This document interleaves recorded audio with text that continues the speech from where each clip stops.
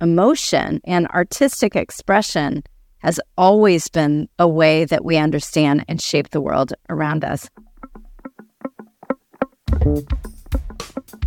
Investigative documentary storytelling that is artistic is an absolutely vital component of how we shape the world.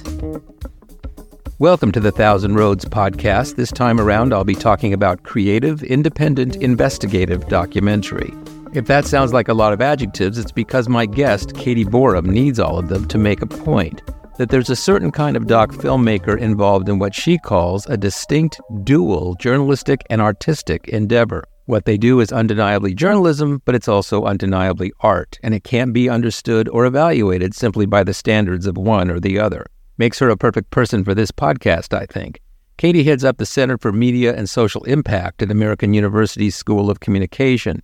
She's also a producer and the author of several books, including Story Movements, How Documentaries Empower People and Inspire Social Change. In 2022, she authored an article in a scholarly journal detailing her research into creative, independent, investigative documentary. We chat about what she's found, about the techniques and the challenges that make these storytellers unique. We'll, of course, link to her work in the show notes if you want to go deeper. And that's about all you need to know. Caty Borum, thank you very much for joining me. Thanks so much for having me, Tom. It's nice to be here. I'll start out with what's a documentary? Wow. Okay. It's funny that is actually maybe trips up more than one person who actually writes about documentary and produces them. A documentary is a creative expression, a cinematic, artistic expression of real life events and lives. And you'll note that I include here the creative cinematic expression because I would argue that is inseparable to the notion of documentary. I think it would not be quite sufficient for my purposes to say that it is simply an expression, a reflection of lived experience. Without the cinematic and the artistic, I believe we would be more in the realm of sort of classic traditional journalism. Not that, by the way, journalism can't be creative, but that's not one of the core sort of tenets. And how do you define journalism?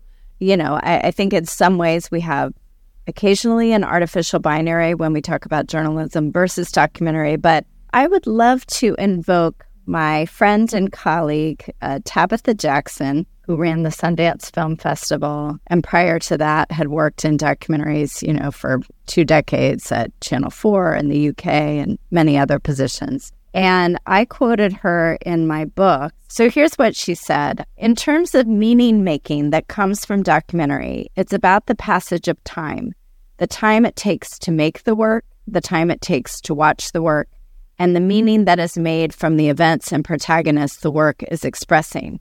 There's a part of me that thinks journalism is there to say what happened, and documentary is there to say what does it mean. I thought that her expression of it was eloquent and seems right to me because, for example, when you take a documentary like Newtown, if I can just use an example, for those who are unfamiliar, the film is about the shooting that happened in Newtown, Connecticut that took the lives of many first graders and their teachers. And it's not that film came out 6 months after it happened or the next day after it happened. Newtown came out at least 5 years after the tragedy had occurred.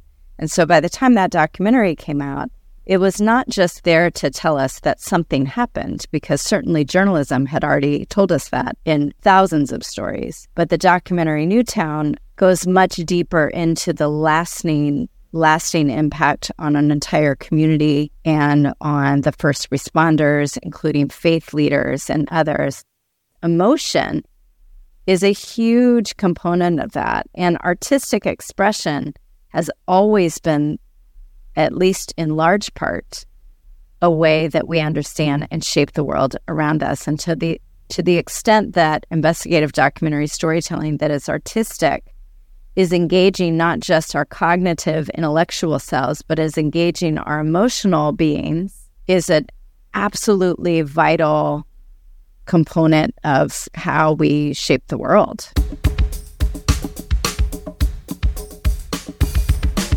There are certainly people out there who will hear the term creative, investigative, and stop before you get to the word documentary. and say, isn't that an oxymoron? Isn't investigative just only about the facts? And isn't creative about your imagination and other kind of modes of storytelling that don't really have to do with facts? Yeah. Well, in the writing that I've done about investigative documentaries that are also cinema, I've been a little bit insistent about including that word creative, because if you ask documentary storytellers who work in an investigative capacity to a person, they will say, my films are art. They are not just telling the factual information. They are, but I am making decisions that are cinematic in music, in how something is edited, in how an interview is rendered. So that approach to cinema does still matter very much to investigative documentary storytellers. So let's use an example of, I don't think Errol Morris would call himself an investigative documentary necessarily. Storyteller, yep. Storyteller. But let's use Errol Morris as an example. Errol Morris has a very distinctive artistic mechanism by which he does interviews that's often used by many other documentary storytellers. So for those who are not familiar, Errol Morris, one of the greatest documentary storytellers of all time, in films like The Fog of War and others, has an extreme close-up of an interviewee, and they're usually sitting in a place that is lit in a certain way. It's very moody. It is very cinematic. It is definitely not 60 Minutes. It is not a news piece. It is rendered in artistic fashion. The person is often speaking directly to camera as well. Right. That's the kind of thing that I like to point out, is that in the interviews that I've done with many investigative documentary storytellers, they do bring up the art and their desire for artistic freedom and artistic expression. And they want that to not be lost in the telling of a story. And again, it's not to say that journalism is not creative. Every aspect of journalism is creative. But I use the word cinematic a lot to kind of try to express what I mean in that way. In your research, how have you found the communication between journalism and documentary and journalists and documentary filmmakers to be? One of the things that I like to say to students and others is we take it as a given that we all know, quote unquote, in air quotes that you can't see, what investigative journalism is. And that's true. Now we do. But before it was codified as a series of practices and motives and shared values, it was kind of journalism that was a little extra, right? It was not quite feature reporting, but sure, some aspects of feature reporting. It was not quite beat reporting, but sure, some aspects of beat reporting. But until the first scholars, I believe in the 1970s and 80s, really said, investigative journalism is this. Here are the motives. Here are the motives of the people who practice this work. Here's the values that they share. Here's how they work a little bit differently than beat reporters. It was known with these fuzzy boundaries of like special journalism, right? Or journalism that's doing something a little bit deeper, whatever that means, because journalism should always be deep. But when we think about documentary storytelling, we haven't done a great job of codifying that exact kind of shape and meaning and motives when we think about investigative, creative documentary storytelling. And so, I say this with great humility because I'm certainly not the only one who will do this or is thinking about it or has done it. But as part of my work, I've written several times a book chapter in my book and then a new journal article that really does attempt to articulate what do we mean by creative investigative documentary storytelling in the same way that investigative journalism has also been codified. And so when we talk about, for example, investigative documentary storytellers often working as total independents, not attached to a newsroom with its attorneys, its legal counsel, its fair use guidance, standards and practices. What we really should be talking about is how the risks incurred are often quite different, even if the practices may be the same. The risks are profound when we think about issues of data security, surveillance, access to legal resources, access to resources like evacuation out of dangerous areas. They don't have that. And that, to me, is where, if we're interested in a series of definitions and semantics around how do they work differently, that really should be a road to asking, and therefore, what dangers are unique in some ways to these storytellers? By the way, not to say dangers and risks, reporters are at risk every single day in this country and around the world, and we already know that. But to the extent that the sort of lone artistic documentary storytellers often not included in that series of protections, that to me should be where the focus, at least in part, resides. And how would one include documentary filmmakers in that? Because documentary filmmakers do tend to work alone. Some might belong to this guild or that guild. Some might be working for occasionally this series or that series. But it's not like being on staff at the New York Times when you're out reporting in a tough situation. And I don't know how it ever could be or would be. Well, what happens currently is that a number of, so to even make, let's say you are a documentary filmmaker and you want to make an investigative story about something that's happening in your country. We'll make this broader than the United States. And let's say that part of what you're doing is critiquing your government, a common practice of journalists and documentary storytellers.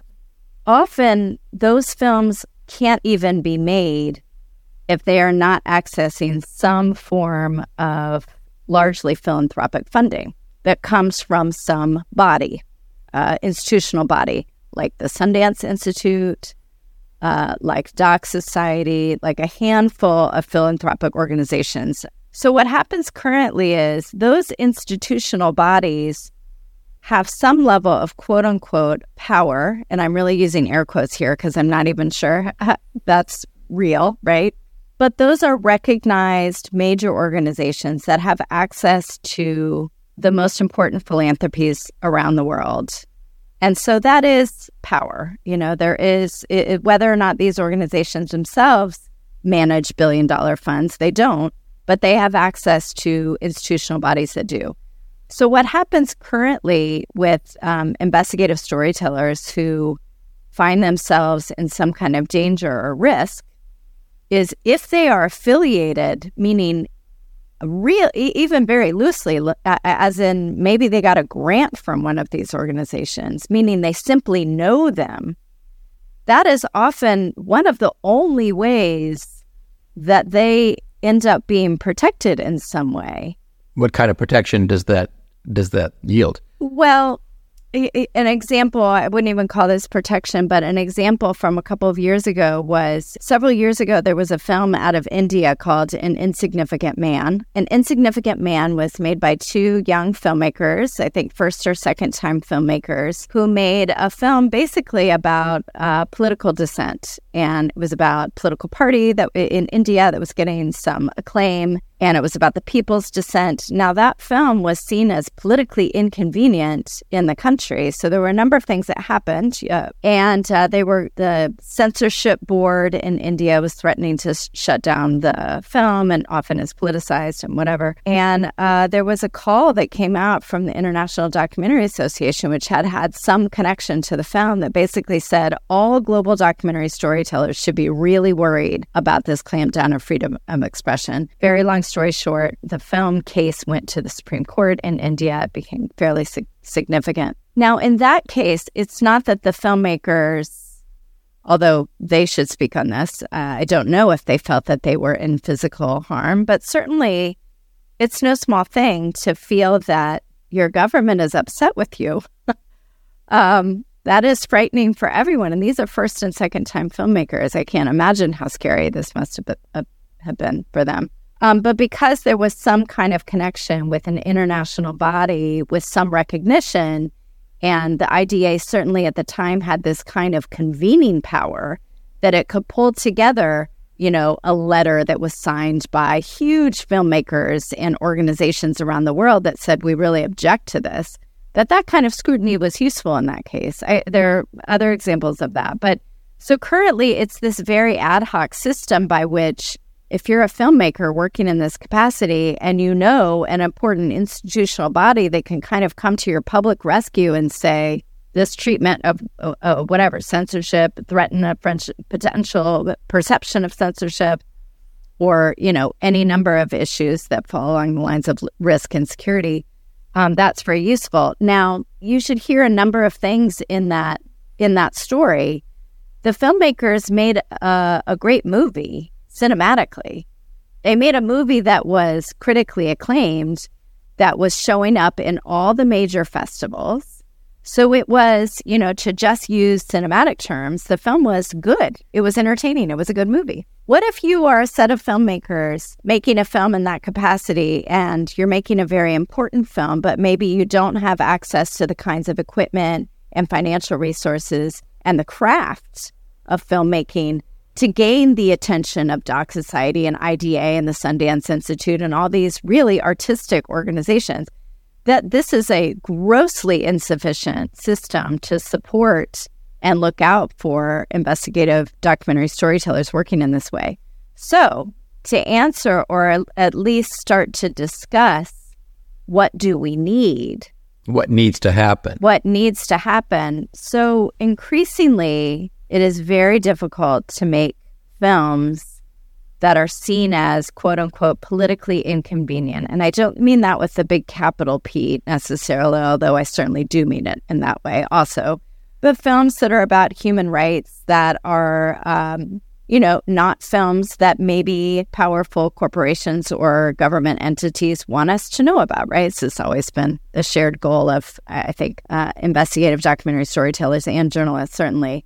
Increasingly, it's difficult for those storytellers to even get the funding to make those films. And then when they manage to get the funding, does it come with any kind of protective resources or not? It really depends on the filmmaker. It depends on the film. It depends on how much money the philanthropy has to give. That is not a complete system.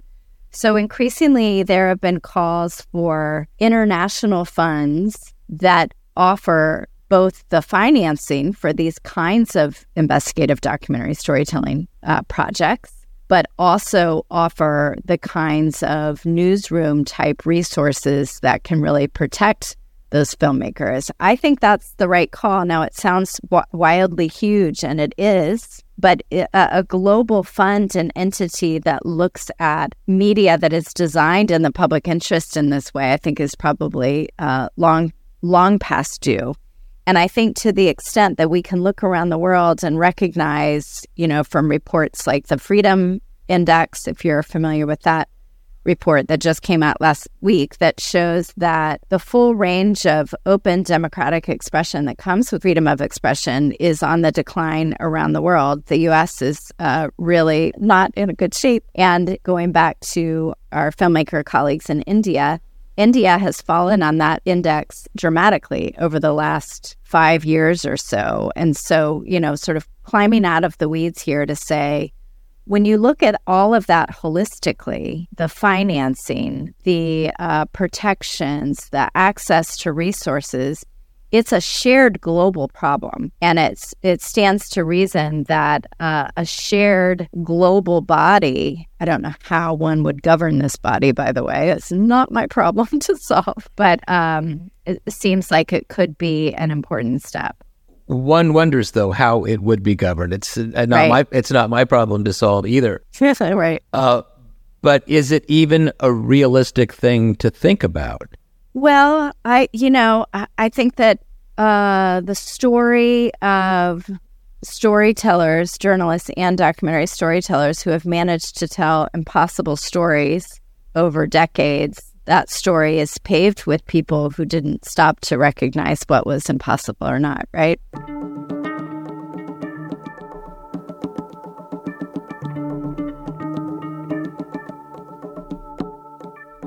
How does one propose or get to a set of ethics for documentary filmmakers or creative investigative documentary filmmakers, to use your term, if what people are doing is an art, often working alone, not having any resources except themselves and their close colleagues.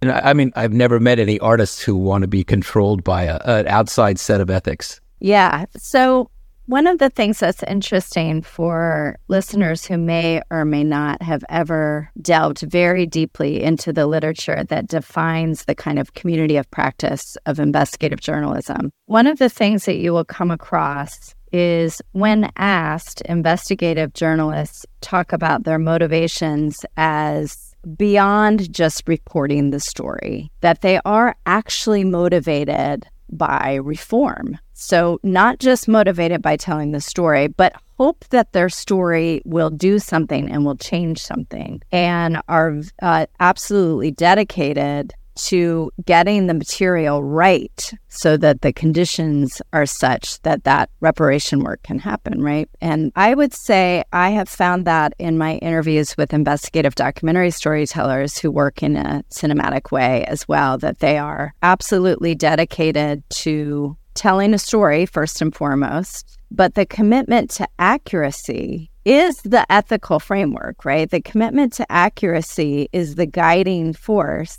to allow that the story should do no harm to those impacted by the story, should not place in further danger if we're reporting on things where protagonists and others are put in danger. And that commitment to the accuracy of the storytelling is, at least in part, a major part of the sort of self-policed set of ethical guidelines that you want to be sure that the story is accurate and truthful and an appropriate reflection of lived experience, so that the story does no harm. It comes with the fact-checking. It comes with editing in such a way that you have not, for example, disturbed the linear nature of a turn of events. And because of editing, you've decided to change the turn of events, which is, of course, not ethical. Maybe cinematic, but not ethical. And some people do that, certainly. Right.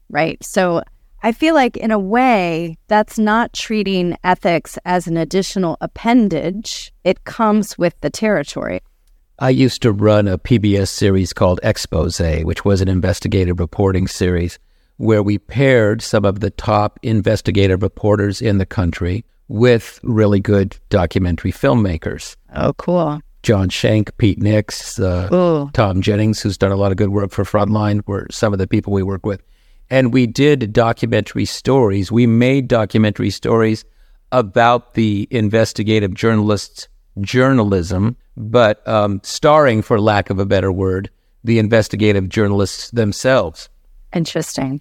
And it really was a meeting in almost every case, if not every case, of two entirely different cultures. And it sounds like what you're interested in are filmmakers who are embodying both of those cultures simultaneously. Yes. I wrote a chapter in my book. The lead story is about Laura Poitras making her film Citizen4 about Edward Snowden.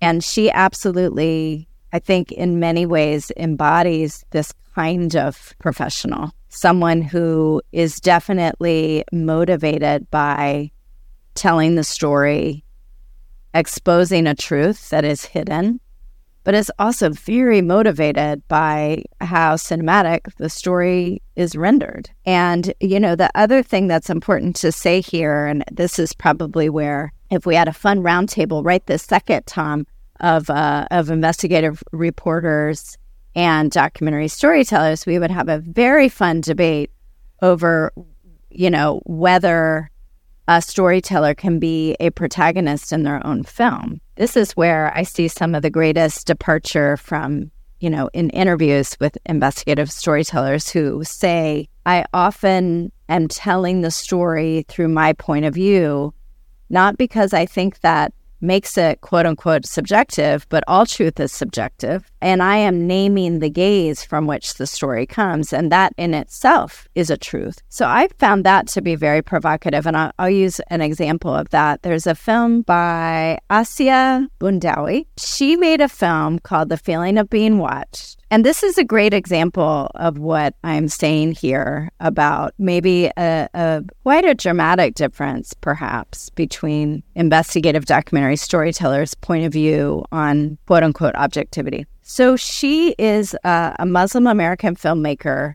who was, for a couple of years, making a film about her Chicago community that was predominantly Muslim and how that community was being surveilled in ways that were very visible to the community. You know, the community knew, for example, that their phones were tapped, and they knew what it meant for people to be parked on their street. They knew what it meant for mysterious cars to come and go in front of a mosque. So they knew they were being surveilled, and she was making a film about the community, and it started out as a very straightforward recitation of what happened. Here was the surveillance. Here's what she learned when she did a FOIA request and actually found the records that confirm what they had known for decades.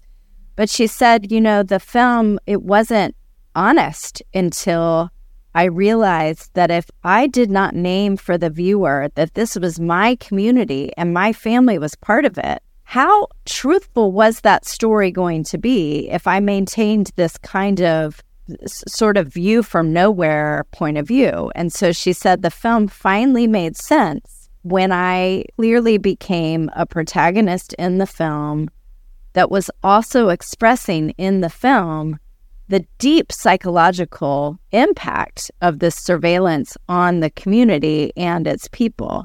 And she felt pretty strongly that there was no way to do that if she had tried to maintain a very straightforward, you know, two sides kind of journalistic model. Now, to be clear, we should not assume or at all conclude that that means her resulting film was not truthful. It's just that her gaze, the lens of the film, was explicit to all of us who watched it. We knew it was her story, and she was the one telling it. I would say in that case, her film, to me, became more truthful because she had adopted this quote-unquote artistic choice, putting herself in the film. That doesn't make it not truthful. It just makes it a truth that is named for us rather than trying to make assumptions about who it is that's making this film and where they come from. How important is documentary film in our information and meaning-making ecosystem? Documentary films that are investigative and artistic serve all kinds of roles in a contemporary news and information and film ecology. They tell us new information. They often can reframe and correct histories that have been told incorrectly because perhaps entire communities of people have not had access to tell their own stories. So I think of Stanley Nelson's films as what he calls corrective history. It's not that Stanley is, quote unquote, telling us new information, but unfortunately he is, because the stories of Black people have not been told well in this country. He makes stories about the Black experience for anyone who does not know. Such as his Attica prison film. Yes, exactly. And the story of the Black Panthers and the story of HBCUs. His film about Emmett Till actually led the FBI to reopen that case because of new evidence that was revealed in the film. So, they do serve in that capacity as investigative journalism, but documentaries are often providing us with points of view from storytellers that often are not accessing still traditional journalistic power. And accessing that kind of institutional power. And we should always remember that journalism institutions themselves, they are watchdogs. Yes, that is correct. But they are also institutions of power. And every institution of power requires watchdogs and scrutiny. So the films themselves are incredibly important in also supplying us with, an emotional spectrum and ways to appreciate and either see the lives that have not been represented, or if we are members of communities that have been traditionally marginalized and neglected and dehumanized in journalism and entertainment, documentaries that are told by members of those communities often find great representation in that ability to tell the stories directly. Well, and I think that's a great place to stop. Caty Borum, thank you very much for joining me. Thank you. It's been a pleasure.